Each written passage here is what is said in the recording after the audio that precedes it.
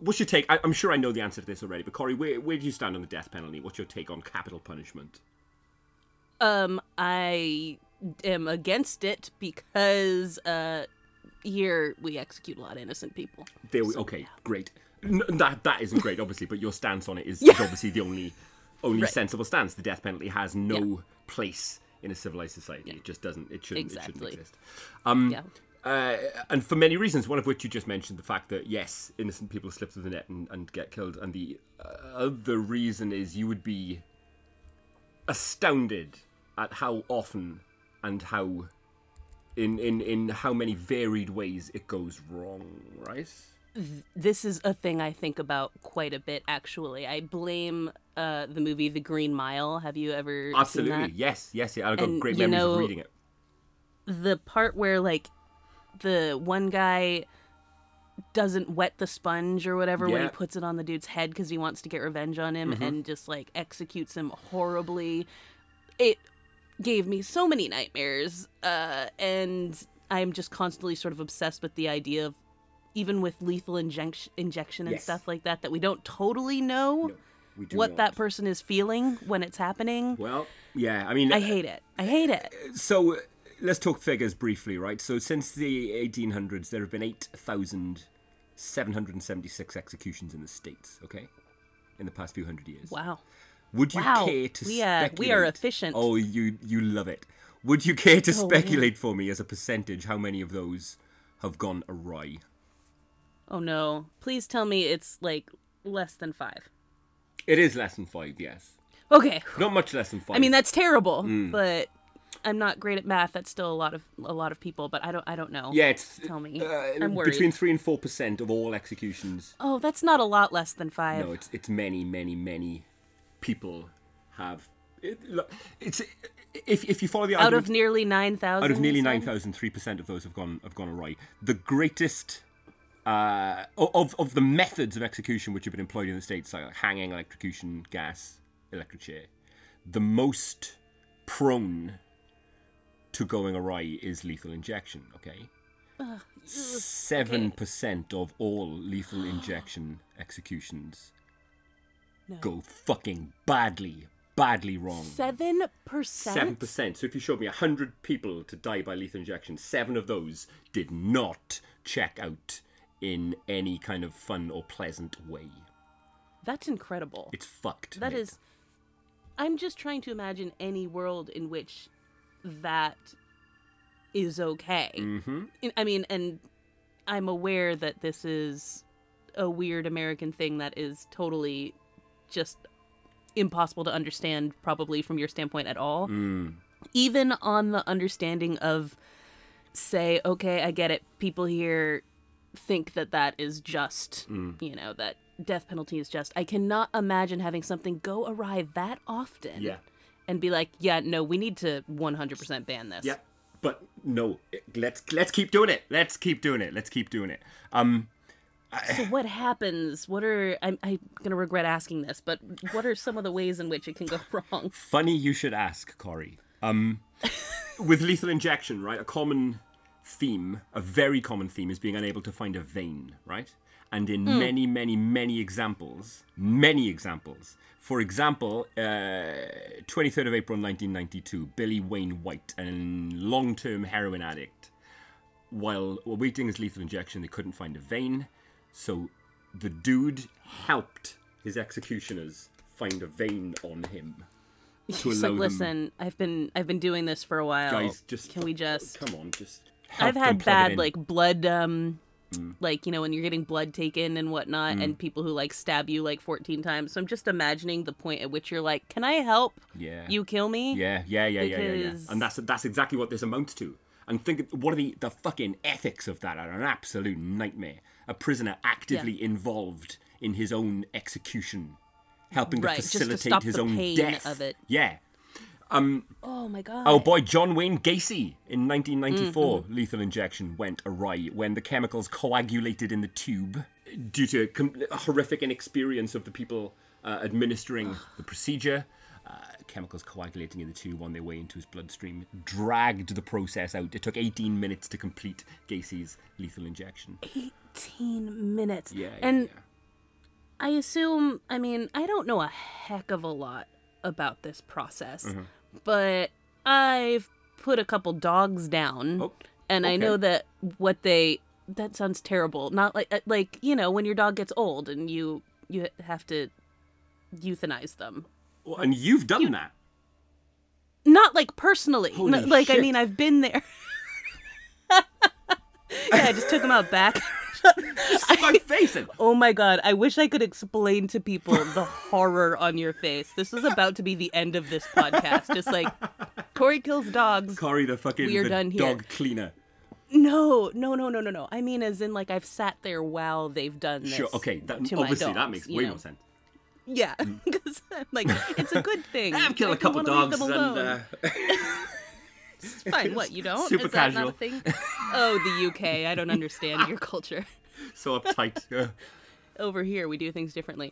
No, but they first, you know, they put it's like the first thing that they inject the dog with. Yeah. Essentially, kind of just like chills them out. Sure. And like it's supposed to, you know, they're not supposed to feel any pain or anything like that, and it's pretty instant. You know, they just kind of like. And they drift and they kind of lay down in there. Yeah, like, one of our dogs, like, she'd been in pain for so long that when they gave it to her, she actually did, like, 6 laps around the room first and was like, hey, this is nice. And then she went and laid down and was like, okay. Oh, that's a pretty good And, exit. yeah, and then they give the actual lethal injection and that, like, stops their heart. And it only takes a few seconds, basically. Like, they're pretty out. So I assume they must do something like that with people. Well... But... yeah, you've had luck with those dogs, I think, because yeah, well, right, you know, it might be a little easier with a dog. I don't know, but even with the dogs, I always have this little thing in my mind where I'm like, what if they're still feeling it, or they're in pain, or whatever the case may be? And keep in mind, now take that with a human. Yes. Keep in mind that when an execution goes wrong, you've got people watching this shit. You've got people viewing this, reporting on this. The case of Jimmy Lee Gray in 1983 in the gas chamber. I quote from one of the reporters there, actually from the defense attorney. Jimmy Lee Gray died banging his head against a steel pole in the gas chamber while the reporters counted his moans. Oh my god! I mean, a gas chamber feels transparently you don't even have to botch that. That just sounds bad from the jump. I mean, I guess I don't know a whole lot about it. I know that people kill themselves with like carbon monoxide, you know, they turn on the car. And I guess it's supposed to be pretty painless. You just kind of fall asleep and like everything's good. But I feel like that's not what they're doing when they're doing this in an execution. No. I mean, if a lot of pro capital punishment people will tell you that it's a deterrent, that it's supposed to be a deterrent. But I mean, if the actual punishment isn't a deterrent enough, the fact that fucking 3% of you will get fucked up, will die horribly. That would be a greater deterrent than the actual punishment itself. It's so horrifying. I'm like, once again, you've managed to get me in a space where I'm like, I'm processing this. I'm trying to get my head around it. There's a documentary or something years ago. I feel like it might have been called Dr. Death. Okay. Did you ever watch that? It was about a guy who like invented the electric chair or invented a type of electric chair, was trying to perfect it, something like that. And the whole thing to me just feels like they're trying to find a way to make sure they can make this humane instead of just going, why don't we not do this? Yeah. That maybe there's actually no way to humanely off someone, and we should just put a moratorium on that. I mean, you're right. Which we have. I think there's not a lot of executions here right now. Off, isn't it? Yeah. I mean, the most incredible case in 1989, a murderer by the name of Horace Pinker, his electrocution went so badly wrong that he actually was converted into a being made out of electricity and was able to transmit himself through plug sockets and through TV channels. When you botch an execution history. That badly. So think on, folks. Yeah, let that be a lesson to you. There's someone sitting there right now who's like, Did that happen? I think this is just always kind of at the root of my issue about the whole thing. I mean, there's, like you said, there's a lot of reasons why it makes no sense for civilized society to do this, but you could also easily argue that we are not one of those kinds of societies. But just, it's the same thing with when you were talking about, like, what's the diving bell and the butterfly thing again? Oh, locked-in syndrome. Locked-in syndrome of the idea of kind of being stuck, or if you're in a coma, being stuck, and we don't know how much people are aware of in these situations. Yeah. And that thus, if we can't know, it just feels like that's safer. A really big if. That's a really big open-ended thing to be like, yeah, we think that people aren't in pain when they're doing this, but pretty much sure. Yeah, we're pretty... Yeah. I don't know. Can they inject someone with whatever is supposed to, like, stop the pain and everything first, and then not give them the lethal thing? Yeah, like in the case of your and dog. then we can be like, what does it feel like? Was it okay? Was it terrible? It's a really good idea. I mean, I also think, and we're veering off a little bit here, but I also feel as though capital punishment, the death penalty, is just unimaginative as shit. Surely there's something more creative that we can apply to the worst kind of criminal, to the worst kind of hardened career wrong'un. Surely we can be a little bit more creative with our punishments rather than, kill him. Surely we can think of something a little worse than death. On my best day, I say, hey, we should be doing something that rehabilitates people, or just putting them somewhere where they can live out their lives and not be a danger to someone, whatever. Yeah. On my worst day, I'm right there. Same. I'm like, you kill someone, they don't have to suffer for the rest of their life. No, put them away and make them my suffer. mind to it, I could come up with some fucking worse shit than death, I'm sure. Exactly. That's I'm glad you said it, because I've thought it many times, and that's not where I ethically, ideologically stand, but it is where emotionally often I stand. Certainly. I'm like, oh, it's such a cop-out when they just get the death penalty. That's not fair. It's the same thing I hate when someone, like, kills themselves when they've committed a crime or something, and I'm like, oh, how dare you? Yeah. At least have the... dare you? Yeah. I also find it really unsatisfying in movies when someone, like, kills the bad guy, like, too quickly or something like that, and they're just like, oh no, and I'm like, but they didn't even really get a chance to know. Yeah. That was neither cruel nor unusual, and I wanted it to be both. Yeah, and I want all of that. So this got dark. Yeah, jack of all grades, man. The horror is within us. Come on, it's within each of us.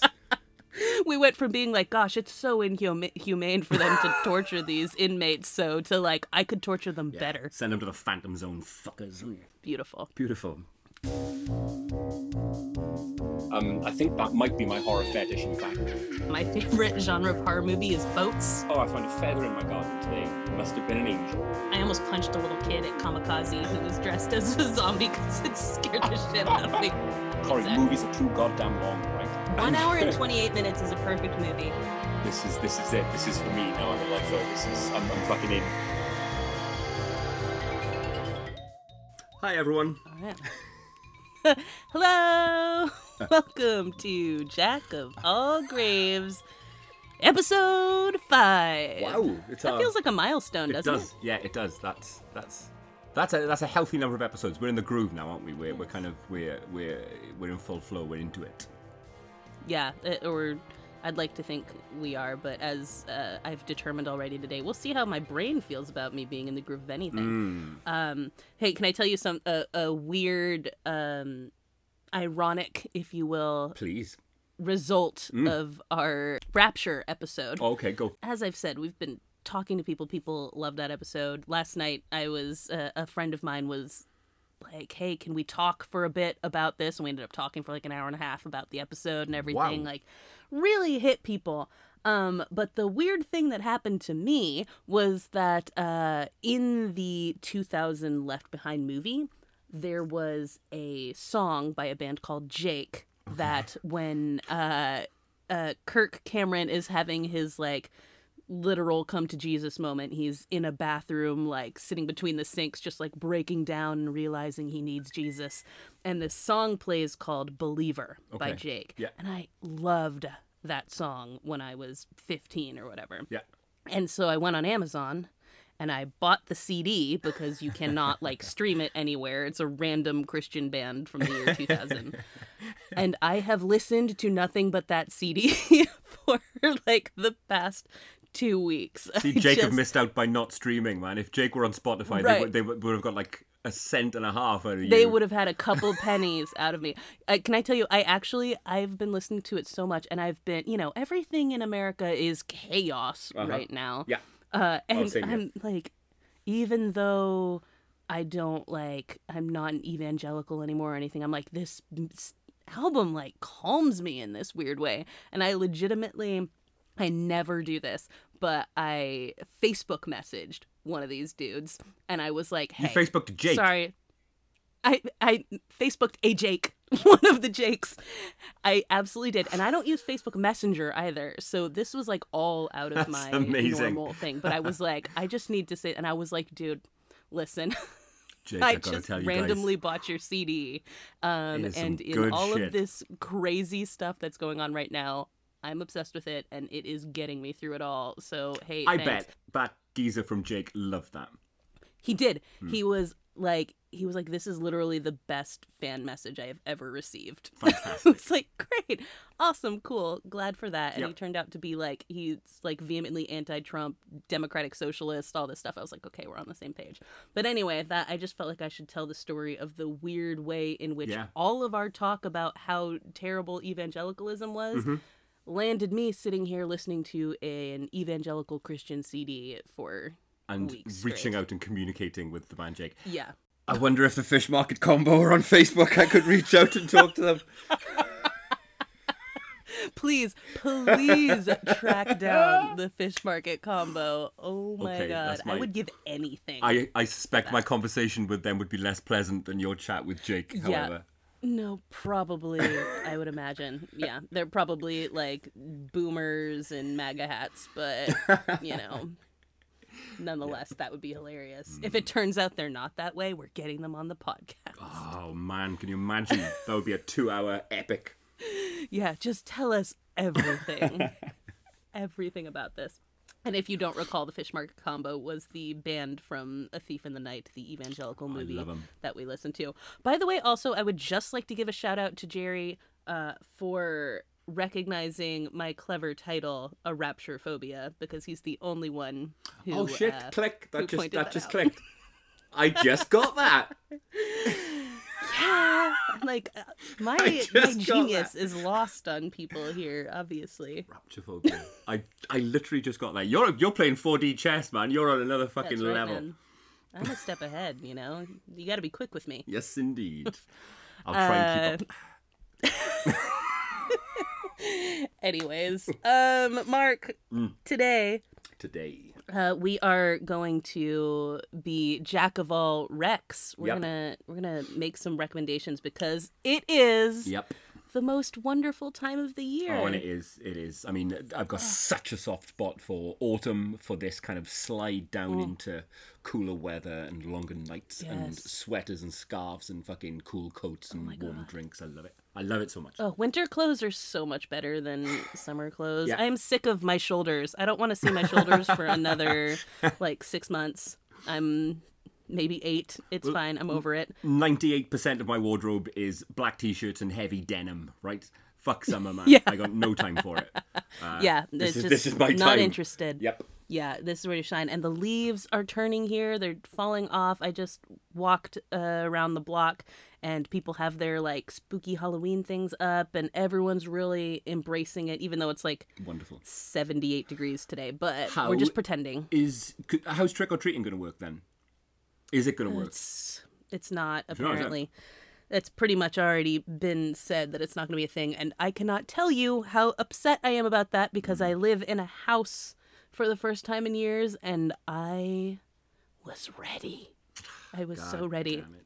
Fuck you, Yeah, COVID. so I know it's the worst, but maybe someone will figure out something creative we can do for that. But it is spooky season. Yes. And one of the charming things I think about the people who listen to this podcast is that so many of them aren't traditionally into scary, horror-y things, but have been enjoying it, listening to us talk about this stuff, and it's made them want to start. Yeah. To want to weigh into a pathway, to want to build up your tolerance, you know what I mean? To wanna... build up the tolerance, all of that. And I absolutely think that's amazing. I think it's so fun to be able to lead people into that. So for spooky season, imagine the joy of seeing some of the classics for the first time. Imagine, oh my God. You know, how beautiful must that be with adult eyes to just experience some of these absolutely belters from the canon of horror with fresh eyes. Lovely stuff. Yeah. And, you know, every now and again, I stumble upon something that is a classic that I somehow missed initially. And that moment of discovery and realizing why people love it is so much fun.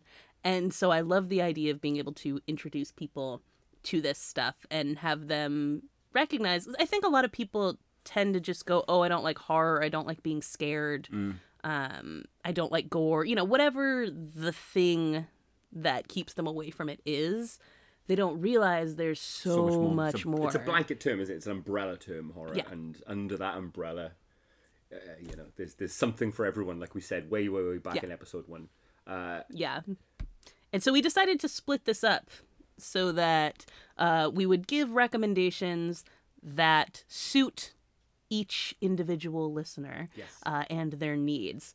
So we've split these up into 3 categories, and we're going to kind of highlight things from each of those categories, and we will also post our lists up on our Twitter for people to go back to. I think all of these things you can rent, you can watch on Shudder, you can watch on Netflix, whatever. There's free trials of Shudder, you can watch stuff.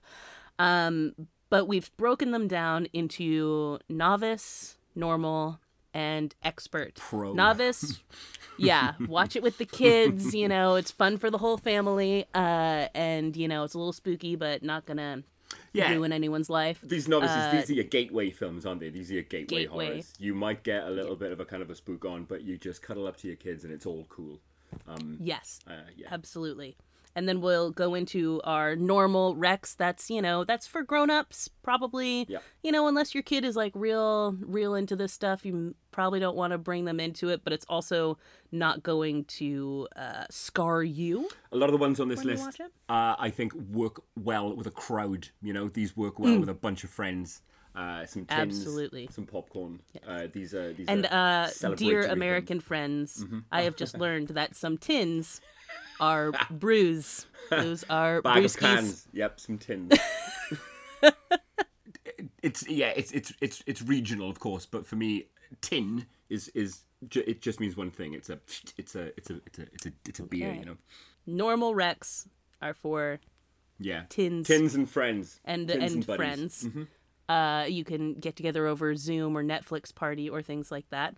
And then in our expert field, we're going to get a little gruesome. And some of the stuff that, you know, you don't want to watch if you are averse to. Yeah, I mean, there's at least one title on our pro list that left me with fucking PTSD or something, man. There's at least one title on that list that will fucking ruin you. And yet he recommends it. So. In the best way, you know. In the very, I mean, I'm fine. Yeah, he's great. It's fine. He's only obsessed with head trauma. Cranial trauma. No, I'm sure it's great. Says had no effect on Mark long term.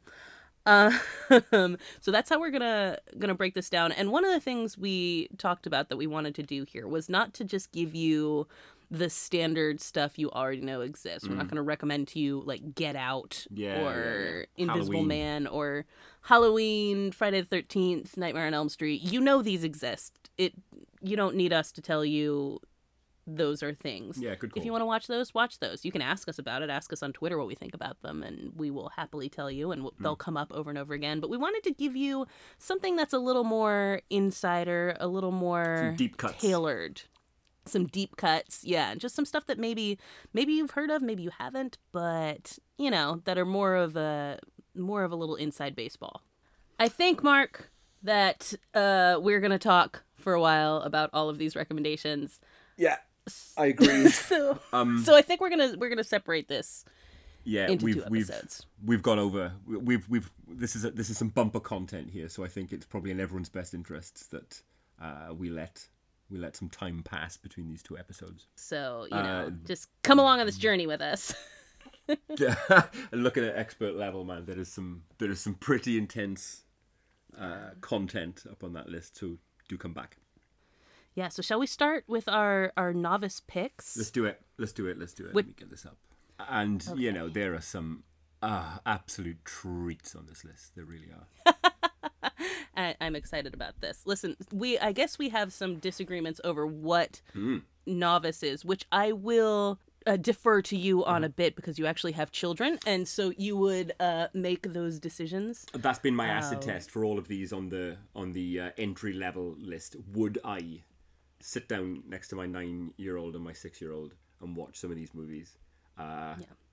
And of course, we've said many times, one that's on this list, Beetlejuice, of course. Yeah, of course. Which they've seen and enjoyed. Yeah, so that is, of course, on our list, and you've heard us talk about this if you listen to it regularly. But if you have not seen Beetlejuice to this point, what have you been doing? Absolutely watch Beetlejuice. Yeah. It is just a fun ride. There's some swearing, so if that's a thing you're worried about. Yeah, there is. But it's all in fantastic context.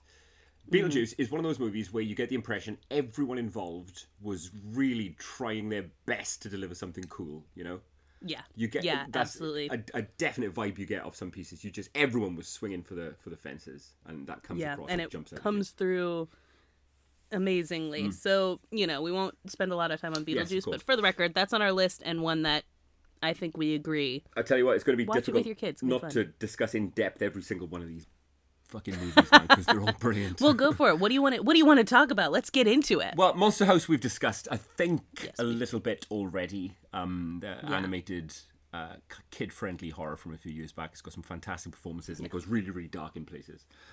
Yeah, it does. It gets darker than you expect. Yes.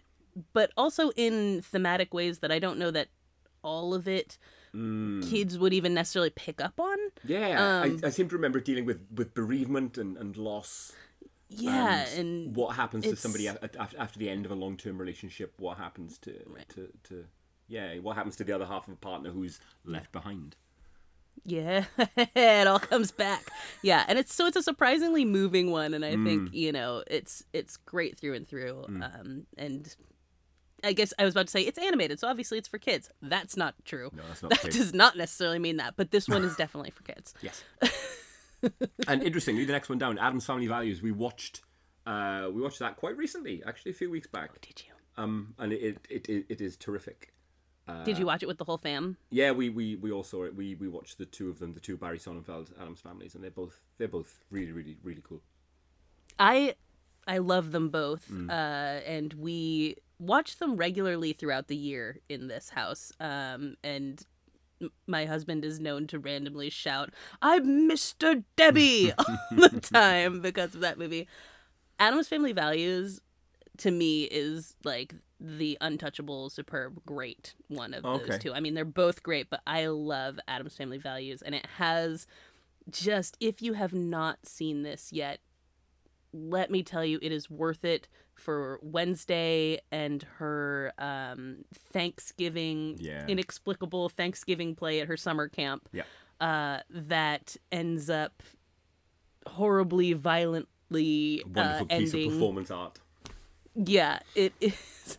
I don't want to spoil anything about that except to say that it is absolutely wonderful. And someone posted something the other day about how just there's never been a more perfectly cast film than those Addams Family movies, and it's 100% true. Yeah, it is. All the way through. Every single person. I mean, again, like you said about Beetlejuice, it's just everybody was on board, everyone was committed, and it is so much fun through and through. As often gets mentioned when you talk about how brilliantly cast Raul Julia was. Oh yeah, you got to pick your movies, man, because the last one is the one you're going to get known for. And it was it Street Fighter? I believe it was Street Fighter. Yes, Street Fighter. But Raul Julia is so good in his Yeah, defense that he managed to be awards nominated for his role in a movie Did he really? that I think got Razzies. Yeah. So it's known as Did like he really? one of Wow. the... Yeah, I can't remember what he was nominated for, but he genuinely is recognized as having done an incredible job as what was the name of that? M. Was that character? Bison. No, not M. Bison. Yes. Yeah. No. Yeah, that was it, M. right? Bison. Yes. Yeah, it's M. Bison. He's so good in it that he's recognized as being incredible, even though the movie is terrible. Well, that's your hallmark of a transcendent performer, isn't it? Somebody who can elevate whatever piece of shit they happen to be accepting a paycheck for. Just walk in and just make it something worthwhile. And I was very into Addams Family when I was a kid, and I just remember being like This does not come as a tremendously shock. sad. Yeah, what? Can you imagine? But I was like tremendously sad when he died. It's one of those like very early celebrities that I remember being like, oh no. It's like him and John Candy were like my early like, oh no. Oh, people die, Uncle famous Buck people death? die. Yeah, that was terrible. So Addams Family, perfectly cast, so much fun.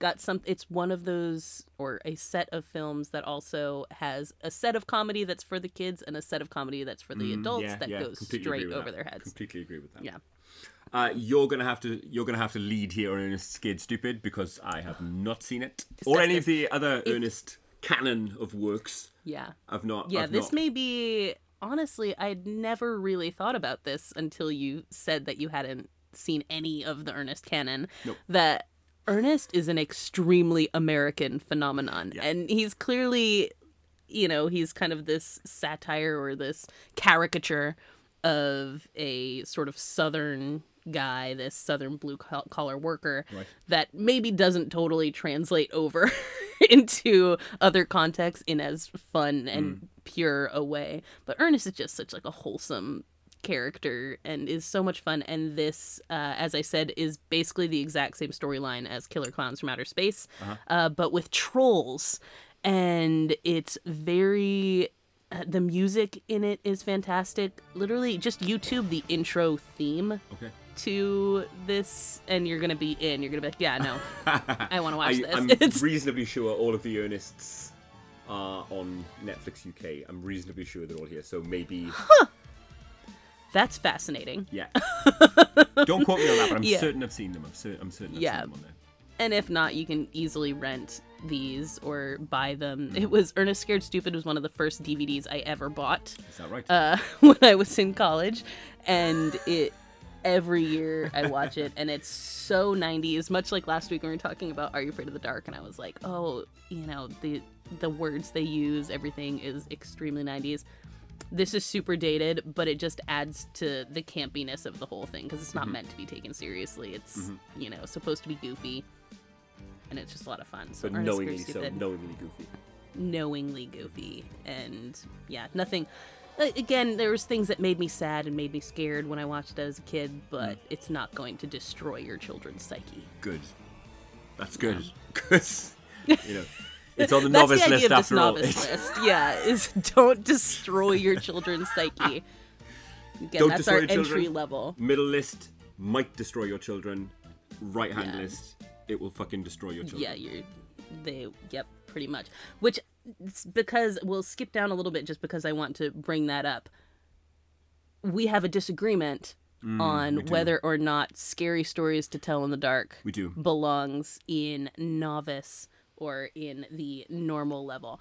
I kind of went with this because I grew up on Scary Stories to Tell in the Dark and was terrified by those books, obviously. And I thought when I watched the movie, I was like, this is exactly what the books are. Yeah. I mean, so I was like, if I read this growing up, then it's fine. The creatures are straight off the page, aren't they? Straight off the page. They've done a fantastic job. And it's the creature design and the way that they've been so brilliantly put together that takes this out of the novice category for me. I don't think either of my kids would sleep for quite a while after seeing that movie. Okay. The Scarecrow plot, man, that's fantastic. Really good stuff. Yeah, really, There's really there's effective. some murder in there. There's definitely, it's for sure not a kids movie. I would say that like where Monster House is a kids movie, Beetlejuice is not a kids movie. No. This is not a kids movie. So I guess it kind of depends again on what kind of kid you have and how they register Or what these kind of things. kid you want.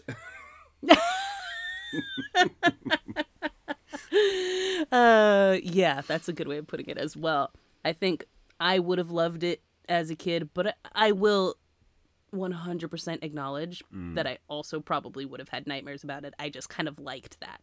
Yeah, it could be argued that if you get a little nightmare or two, or one edgy night after a movie like that, then it's worked. You know, it's done its job. It's done its job. Yeah, absolutely.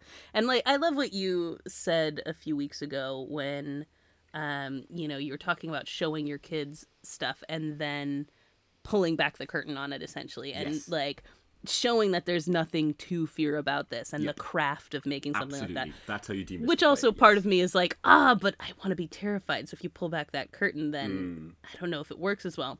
But if you're trying not to scare your kids and you're worried about that, I'm always such a big advocate of conversations with children about media. And because people get to our age, they get older, things like that, and they have no media literacy at all because no one ever sat down and explained anything to them. Of course.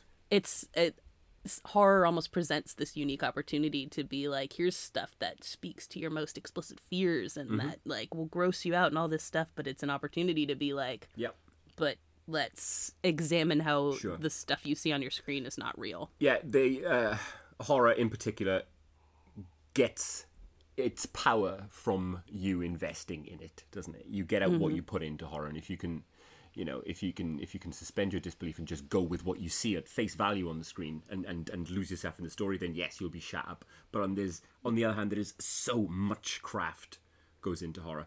Again, not wanting to get off my lawn, you kids, but the noise, I've heard it best described as the noise of life, right? And a well-built, practical shot has more life to it, I feel, than a CG rendering. Yeah. When it comes to making the decisions about anything on any of these lists and who's going to watch it and all of that, there's this element, I think, there that is kind of fun, that horror does present you that opportunity to address so many things with a young person who is watching them, whether that is like about the craft of these kinds of films and separating reality from fiction, or about like so many horror movies have something moral that they're dealing with, and you can talk about that element of stuff. So many of these deal with like the bereavement element or things like that, so they're about these emotional things that kids are probably struggling to think about and deal with. There's just so much depth that can come out of watching these things and then actually talking about them, and not just being like, and then my kid had nightmares. Yeah, again, what you're describing is media literacy, isn't it? It's the ability to look at a story and actually see the story underneath the story, and it's a skill. It's a skill. God, that's an important phrase right there. You don't just have it; you have to hone it. Yes, you do. You do. Your kids are not just going to have it. But there's a proverb that goes, you can take apart a flower to see how it works, but then you wouldn't have a flower. You can look too hard at what is behind the curtain and what the various what the subtext is, but sometimes you just gotta put on a banging horror movie and scare yourself shitless. I agree with that as well. Sometimes I'm not that interested in pulling back any curtains or taking apart any flowers. If we can keep the curtain closed on this one, that'd be great. Yeah. Absolutely. Then I put on the list, I felt Mars Attacks. Oh my god. Also... It completely deserves its place. How the fuck does that film even exist? What a weird fucking film, man. It is an absurd film with a crazy all-star cast. Brilliant. I mean, Pierce Brosnan, Sarah Jessica Parker, Martin Short. My countryman Tom Jones. Tom Jones. Who's the Delroy Lindo? Jack Nicholson. Jack Nicholson. In 2 roles, playing 2 fucking parts. Yes. Thank you. Oh Double my God. Jack. You Yeah. might call him a jack of all. I'm not gonna do it. I'm not gonna do it. Oh, beautiful though. Yeah. Incredible all-star cast. Tim Burton doing 1960s homage Yeah. to camp like Them and, you know, all those old creature and alien sci-fi I movies. seem to recall that got a nightmare or two out of my eldest Peter. You know the scene where one of the Martians infiltrates the White House with the fucking is it Lisa Marie with the mask Is over it? her head? But with the I'm obsessed with that scene. It's brilliant. And when the mask rips and you've just got the Martian mouth. Yeah. Brilliant Yeah. stuff. But Pete did I clutch always- my hand tightly during that piece. Oh, it's adorable. I know, yeah. That scene I've always loved because I have a connective tissue disorder and I tend to walk kind of funny. Oh, really? Do you give it all that so- like Lisa Marie? Like literally I walk so weird that one time my husband was carrying my friend's kid and when I turned around and looked the kid was like waving his arms weirdly because it's like I know I'm trying to balance everything doing out. you? And so he was doing me and I always say that I feel sometimes like that lady infiltrating alien in Mars Attacks just like this is every time she lets the guard down and she's just like It's just Like, the that's me most trying to amazing walk. running joke ever. I mean, you know, they're this hugely advanced alien race with advanced tech and you know gigantic brains, and yet they communicate with I fucking love it. So good. Oh, so Jack good. Black's in that too. I mean, oh Is my God, he? this is Yes, he yeah. is. He's the soldier in it who is I think Lucas Haas's brother. Yeah, the- almost in a kind of a pre-Jack Black Jack Black. Yeah. He's just like this meathead Marine or whatever or army guy. Fantastic. And it's just I think this was one of those go-to ones for my family when I was a kid that we would all sit down and we would watch Mars Attacks and we constantly reference like the international side of the donut. Yeah, and yeah, yeah. all these like little I mean, imagine pitching little that. How do inside you jokes, pitch that very film? quotable. I can't. Tim Burton must have had so much goodwill. Yeah, sure. built What was he up coming off from then? his What were we other- talking? 89, I mean, so this 90? is what 95 Batman? at this point. Well, had he he's not got done Batman then, or was Batman was 89? So Yeah, Batman's 89. So he's done Batman. He's done Edward Scissorhands. He's done. Yeah, he's golden boy at that point. Mars Attacks was 96, so yeah, he's peak, so he's he's peak done- Burton at this point, isn't he? And so I guess you can convince people, and I don't think it did that well. I think people didn't get it, Which and I- they yeah, didn't go and see it. Yeah. So, but don't be one of those people if No. you've looked at stuff from Mars Attacks and been like, this looks cheesy. Yes. Oh yeah, but It is. It's by design. It's on It's purpose. a massively jagged and uncomfortable film, and no two parts of it sit well next to one another. It's such a strange, fucking, tonally weird ass movie. And all the better for it. It's very singular. Yeah. The aliens all run around in their pants all the time. When they're on their ship, they just run around in their pants. I love it. It's so good. Oh man, yeah. There's just it'll become a family favorite. I just know this. Did you ever see Little Monsters? Yes, once, many moons ago. I don't recall enjoying it a great deal. If it's the same Okay, one I as I'm don't- thinking. With Fred Savage when he was a little kid. Yes. And he's got a little Yeah, and monster Ben friend, and Savage they is play in it, fuck too. in school, Howie and Mandel. they're pranks. That's the one, isn't it? This is to me like super entry level, which is the only reason I Yeah, put yeah, this yeah. on here. Yeah. Is I loved it when I was 4 or 5 years old, something like that, and I did find it creepy enough that there are some things about it that I think I had nightmares, and I think they're in the movie, and they're not. I think Okay. it's just nightmares I had about the movie. Oh, wow. But it's actually like very cute and quaint, and it's just like it's an unthreatening kids horror movie, and that's the only reason I put it on affected there. you so much that you dreamed deleted scenes. You dreamed alternate scenes for the movie. It's really good. Exactly.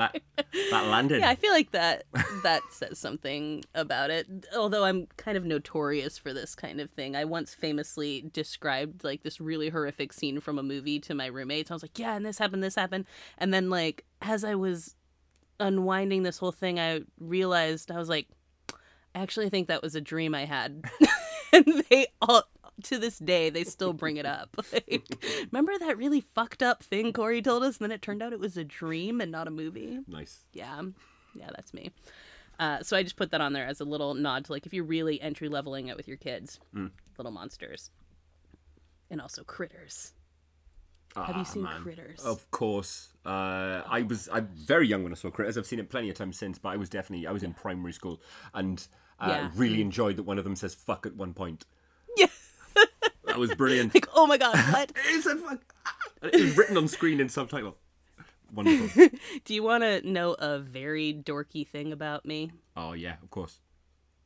When I was in 4th grade, my friend Matt and I would stay in at lunch and we would write Critters fanfic on the Apple IIe's in our classroom. Nice. We didn't call it fanfic at the time. We didn't know that was a thing. But that's what it was. Do you still have it by any chance? Mr. Ward's 4th grade classroom. Oh, no, I absolutely do not. Because it's like, how did you even... We may have printed it out at the time, but it's, 1996? Of all the things to write fanfic on, the Critters cinematic universe. We were obsessed with it. And there are, like, isn't Critters, like, 4 or something like that, Leonardo DiCaprio's first movie? Yeah. It is. It came back recently, didn't it? They had a crack at relaunching it. Did they really? Yeah, there was a new Critters, went direct to streaming. Oh, I'm surprised I didn't know about that, because I keep up with, like, all the Tremors movies and things like that. It does shock me. Now I know just how much of a Critters... I'm trying to think of a snappy word for a Critters fandom. But no, there isn't one. Yeah, but I guess you could just call them critters, but... I guess you could. I was a big critter. You certainly were. But yeah, there's another one. There's another one out there if you want to rekindle the flame. Yeah, and it's, an alien, like, vicious tribbles, kind of. That's exactly what they are. Tribble, porcupine, pricks. Yeah. That's what they are. And it's just, there's a lot of comedy to it. Again, it's one of those things that... If you take it seriously, you're gonna hate it. But if you take it for the camp, totally see how it would appear just cool as shit to a youngster. You know what I mean? You've got cool space bounty hunters. Mm-hmm. Yeah, ace, really really cool film. Now, Return to Oz. When did you see that last? Have you seen that recently? Oh my god, no, because I cannot tell you how scarring Return to Oz was for me as a child. Such a dark film. What a horrifying movie. Yeah. The evil kind of dude with the rock face, and his face is just shifting about all the time. Even the supposed good guys are creepy as shit. That robot guy TikTok is horrible. Just a horrible kind of presence. Just this really what's the word I'm looking for? Steampunk, but just evil as shit vibe to the whole thing. Yes, that classic phrase, steampunk but evil as shit. That's a genre. I love totally that genre. Yeah, if you've never seen it, it's what, like late 80s or early 90s? Oh, early earlier 90s, than that, right? I would like say. 92-ish. I recall, it's earlier than that. I recall seeing it in the cinema. Well, because it's Fairuza Balk. 85, don't you know? 85? Mm-hmm. Is it that early? Yes, it is. Wow, I didn't realize that. And it's a sequel to The Wizard of Oz. Yeah. That is just unsettling on every level. The imagery, indeed. It's very dark. There's, the themes in it are extremely dark. And I found it extremely scary as a kid. This is one of those, this is a borderline one. If your kid likes to be scared, this is absolutely the kind of movie to watch. When was the last time you watched it? Have you watched it recently? Yes, it's been since the kids have existed. It's been since they were a thing. But right, it's such a weird phrase. Like the humans. I'm sorry, this is just a tangent, real quick. But the idea of humans is so weird, and that you like make them, and then they didn't exist, and then they do. It's nuts. It's just such a weird thing. Yep, it's crazy. It is. And anyways, we can do that. It feels like there's a clutch of films. There's a group of films that really turned up the darkness in terms of puppetry. I'm thinking those crazy fire goblin bastards from Labyrinth chucking their heads around. Chili down with the fire gang. Those are the ones. Nobody failed Take off to your be head. upset by those guys. Very dark. Yeah. Oh yeah. Yeah. Yeah. I'm sure there are plenty more. If anyone listening to this thinks of any puppet films that turned up the... Do you remember The Witches too? I feel like that's in the same... Yeah, that needs like, to be in that column. The Witches, yeah, absolutely, is in the same vein of just like dark, disturbing imagery. Yeah. That's, I mean, if you're a kid, it's gonna creep you the hell out, and as an adult, it's still... Great example of one with, eerie. You know, that uses witches, that uses a fantasy tale to hide some really mature themes. You know what I mean? This kid's an orphan. This kid, he lives with his grandmother. He's got no parents. Yes. You know, it deals with that, but wraps it up in a fucked up tale. Yeah, absolutely. Yeah, so that should have been on there. I thought about it earlier too, and I forgot to add it. But The Witches is, yeah, it's great. It's great. It'll hit you. It'll hit you and your children. Yeah. I think the last one that we did not talk about on here was, of course, Goosebumps. Because you can't really... It's cute. It's like a very cute movie with just some good little creepy spookiness to it, but it's a non-threatening... And a second appearance by Jack Black tonight. Mm-hmm. Yes, more Jack Black. I'm keeping score. Yeah. How often does Jack Black come up on our list? Probably only these. Two. But he's delightful as R.L. Stine in the films, and I think it's very clever. Did you, I mean, again, you're a little older than me, I don't know if you were in the window for this. Did you grow up reading Goosebumps at all? Some of my classmates did.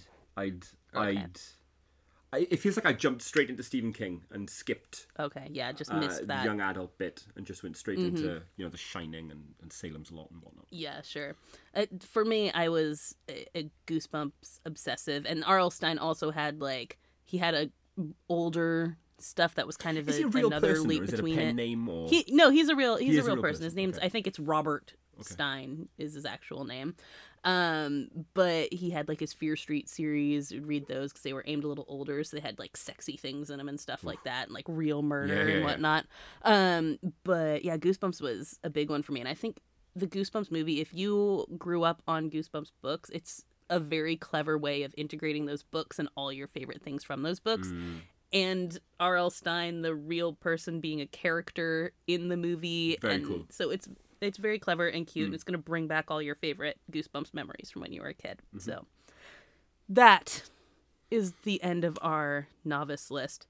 Wide open to suggestions, of course. If anyone wants to wade absolutely. in, if anyone wants to suggest more gateway entry on ramp kind of horror movies. I'm sure we've missed something that people are sitting there like, duh, hello. Yeah. Why did you not bring this up? So if there's something you're thinking of, please do let us know. Which I also just want to take a quick side moment to point out too. From last week, we asked people about their childhood fears, and this seems to associate with the novice list. And I think my favorite of all of them was Tara's fear of Mickey Dolenz from the Monkees. Yes. Which, for one, I had such a weird crush on Mickey Dolenz. He was that's on a niche fear, isn't it? I don't think there'll be many. And and it was she had a very a dream where all these people revealed themselves to be Mickey Dolenz or something like that. I'm terrified of Dwight Yoakam, and so I kind of related to it on that level. I'm I can see that as a thing. I also have a weird thing about windmills because I had a dream that windmills enslaved people. So, Tara, I'm with you. I understand your strange Mickey Dolenz thing. Also, someone said that they still have issues with the Monster Mash. Oh, that's my brother. Yeah, that's my brother. He would just, again, very niche. But that song, for some reason, the voice just sets him off. Absolutely scared him shitless as a kid. Yeah, I love that. I mean, I feel for him, but also I love that. I love great, isn't it? With through the lens of adulthood, a lot of this stuff. Yeah. What the hell? It just makes no sense whatsoever. No. And then Tristan said also that the Tale of the Laughing in the Dark episode of Are You Afraid of the Dark caused him trauma as well. So You and me both, Triss. You and me both. So I just wanted to shout out those. We're talking about the novice list here of things that made young listeners freak out. But also I had a lot of agreement people who were startled by Mr. Nosy Bonk. Oh, you can't not be. And, again, back to Tara, prove my point. Just one look at that guy and it comes flooding back. You can't mention that name to a British kid, a British, man or woman of a certain age and not have that memory crashing back in. It's horrible. Like I said, a lot of those childhood fears, you look back and think, wow, that's not even a little bit scary. But that guy... No, that's absolutely scary. That guy. I could literally... I'm right now thinking if I draw this curtain next to me and see that motherfucker out the window. Oh, God. Oh, that's horrifying. Can we move on?